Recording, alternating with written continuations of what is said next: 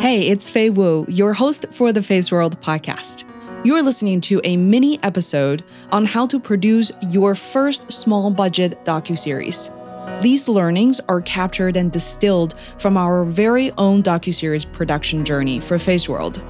You don't need a fancy degree or a big budget. Our minis are built in with templates and examples you can use right away. Everything in plain English and no industry jargons. New minis are released every 2 weeks in between our interview episodes. Subscribe to the podcast to stay in touch.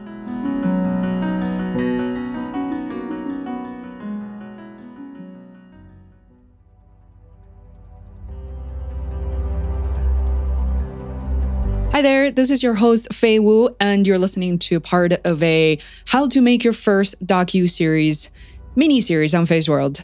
Today, I want to talk to you guys about how I packed in one luggage for 3 weeks of travel. I'm really proud of this, and when I posted some of the ideas for what I would like to share as part of the docuseries minis, some of you guys, especially the ladies out there, was very interested in this particular topic. So here we go.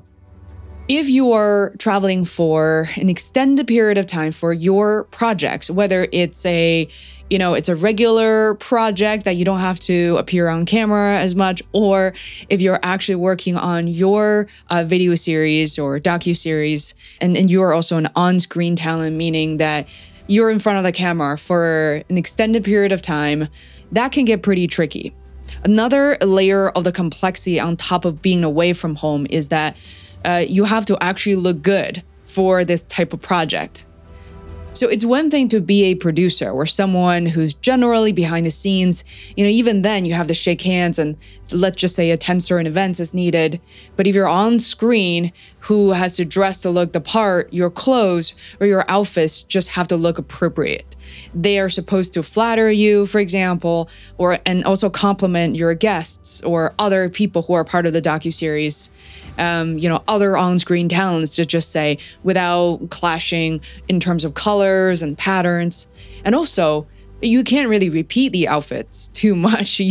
For example, if you're interviewing other people, introducing other guests, the last thing you want to do is to wear the exact same thing every single day, unless that is part of your brand persona, which will probably make traveling and packing super easy. So you also need to bring likely some extra outfits just in case the ones you're wearing doesn't work for a particular setup. Sounds complicated? Yeah, a little bit. This is perhaps why people are getting paid to do the work, especially as we've seen in the entertainment industries. And so if you don't know somebody who work in the industry or you don't have time to review so much, I hope you find this episode helpful. Here are some basics for your outfits. Stick to solids. If you have no idea whether some crazy patterns will work or not, I heard floral is actually okay, but tiny checks, those high contrasting pinstripes, are big no-nos. Also choose warming colors, and in particular avoid white, bright red, yellow, and all black outfits. Stay classic. I guess I don't have to really elaborate too much on that. I am all about kind of crazy and loud outfits, and I think they speak to my personality. I also used to be a skater, but look, I'm interviewing entrepreneurs, artists, and I try to wear things that are not super loud, but also they don't have to be super muted either. Next is jewelry. Keep them simple. Last but not least, don't make big changes right before the shoot. What I did for Fei's World docuseries wasn't anything extreme. We're on the road for about 3 weeks in the US. You probably heard from other documentary filmmakers who are on the road for years and in the middle of nowhere. So for us, being in the US, mostly roaming around big cities and the resources were there. For the most part, our days were action-packed, leaving very little time to really go shopping. And when we were not shooting for the docuseries, we were reviewing footage and planning for the next day. Therefore, even though we could have easily gone to a supermarket, a drugstore, or shop for new outfits, it was just very important for me in particular to plan as much as I could ahead of time. I took a standard large suitcase, about 27 inches in height, so not the actual big ones, but the regular large standard suitcase. Everything, especially all the outfits I had planned, had to fit in there. I want to kind of dive in a little bit deeper and talk about the way that I structured my outfits and not just a simple list of what to avoid, what to think about. Not gonna lie, I read a number of articles on Google. You can Google them right now. And the key takeaways are, in addition to what I mentioned above, is really bring clothes that are multifunctional. And the more outfits you can create from a single item, the better. And also not to bring too many repetitive items that are super similar to one another. Here's some other tips I figure out on my own. First is don't bring too many high maintenance items, things that are made out of silk, wool, cashmere, or even 100% cotton, because once you wash them, or even before you wash them, they tend to wrinkle up really easily. Those type of items typically require a lot of ironing, or take a long time to dry.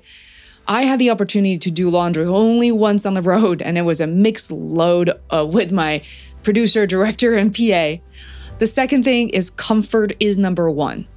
When you're traveling, you're already exhausted, especially if you're going to film, if you're going to be in an on-screen town. So don't constrain yourself in clothes. Unless you're someone who's comfortable dressing up all the time in suits or fitted clothing. That is not me personally, so I needed to avoid that. Even though I was shooting a docuseries, don't fool yourself by thinking that you'll become somebody else when you're on the road. You're not going to be. The next thing is the shoes. Of course, it'll be great to bring multiple pairs and different colors and shades that match your different outfits. As I learned on the web, dark, colored, and nude color shoes are the best. So don't pick funky colors or patterns, or bring extra pairs that don't go with any or many of the outfits. Since I planned to work out to stay active on the road, for example, I brought a pair of sneakers that can be worn as sneakers as well as casually at certain restaurants, nothing too fancy. I simply brought a white pair of Nike walking shoes. They're probably not good for the treadmill, so I was very careful when I was working out in them. Next thing is arrange and plan your outfits ahead of time. So instead of bringing all the items that you throw on the floor, you look at them once, but they may or may not work well together as combinations, you should plan your outfits ahead of time. Put them on, look in the mirror, better yet, share your outfits with your team. By that, I mean, taking pictures of your outfits. I find, actually, what is it called? The Amazon Alexa, there's one version called Echo, which is actually designed for you to plan your wardrobe. So that was really helpful. Then I uploaded, 25, 30 pictures of my outfit to Dropbox. You can also use Google Drive and share them with my team, my producer, my director, and people commented and favorited the outfits that they think is going to work best on camera. And the next thing is about simplifying your outfits. I'm a big fan of dresses because you don't have to match top to bottom. That actually takes a lot of time, as I've been watching all the YouTube videos. This isn't an option for the entire population. I'm fully understanding of that, but in general, simplification is key. You'll thank yourself on the road. Next is accessories. Don't go crazy with accessories, meaning, earrings and necklaces and scarves. I'm not an earrings girl, and even if you are, you'll quickly notice that there's no room for every favorite item. You really have to minimize everything in every category. Considering basically bringing a mini steamer or a mini iron, those are super adorable and they don't take up much space and you can easily purchase them on Amazon. The next category of things I want to talk about is actually makeup. So know the look you're achieving is really important and bring only the makeup items you need and know that you will wear. Sephora, for example, is proven to be a very valuable resource. I rarely shop there because I'm not really into high-end makeup products. However, at Sephora, you'll be able to work with a makeup artist if you're someone who have no clue how to achieve certain look. Plus, you can try out a variety of products. Things that, such as eyeshadow, lip color, and especially things like foundation, without trying them on. If you just grab a whole bunch from CVS or Walgreens, even though they're cheaper per item, you ended up purchasing a lot of items that simply won't match your look, your skin tone. And also, depending on the film, the documentary you're shooting, your director will give you a good sense for what he or she wants you to wear or to avoid in terms of the makeup. As for Face World, what I've been told was to keep it simple and very natural. If you want to take a look at the minimal list of items that I purchased from Sephora that I absolutely love, and I think they worked really well for me, please subscribe to our newsletter on faceworld.com/newsletter, and I will soon be posting a separate blog post just on that. I think it's going to be pretty fun. Last couple of things before we wrap up. One of my newfound favorite item is the Pre-Moist makeup remover sheets. They serve a variety of purposes, plus you don't need to add water to use them. When I get super tired after the film, late at night, all I have to do is pull out one sheet and simply take all the makeup off. I also do recommend bring 2 sets of makeup.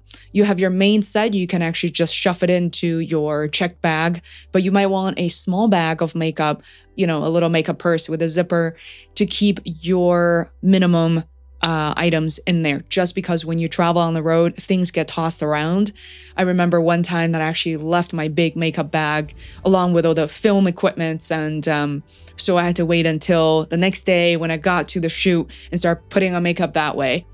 Also, in my carry-on or in my purse, I like to bring 3 items that are life-changing, some eye drop, especially when you fly, where after a long day of work or having been exposed to really strong lights, eye drop helps a huge amount.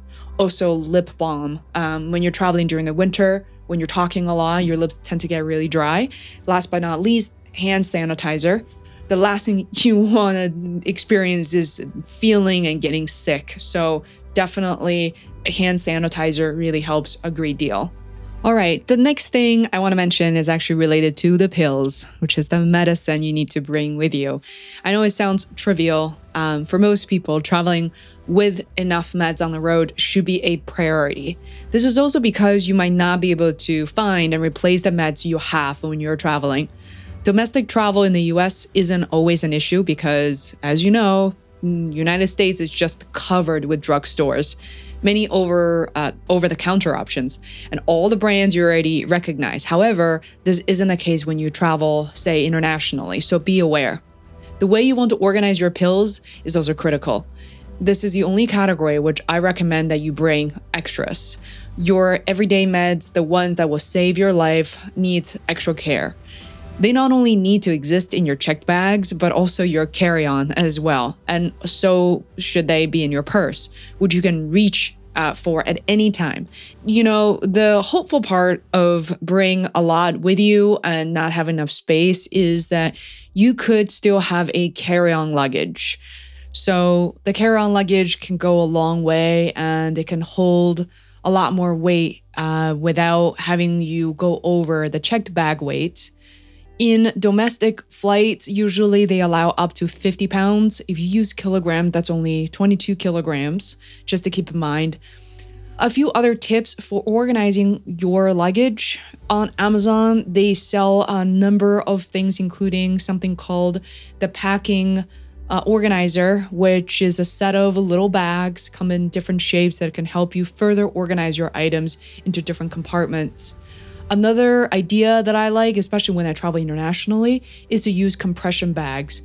Some of the bags now, you can just simply press the air out of the way and it shrinks everything down into these tiny little packages. If you have comforter, not that you need to travel with one, it can literally shrink comforters down to, a few sheets worth of height. It's incredible.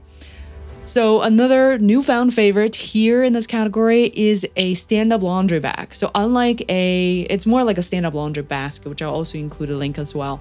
So unlike a regular laundry bag that just collapses as soon as you get to the hotel, a laundry basket that can be folded and stand up on its own, it's just magical. It sits there like you bring your own drawer and you can just throw your dirty laundry and everything else in there and organize when you leave. I absolutely love it.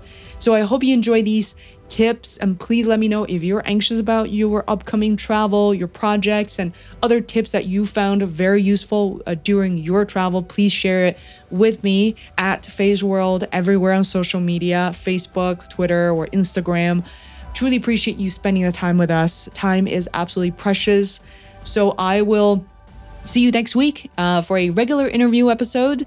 And you know what happens in 2 weeks is another episode of these docuseries minis will return.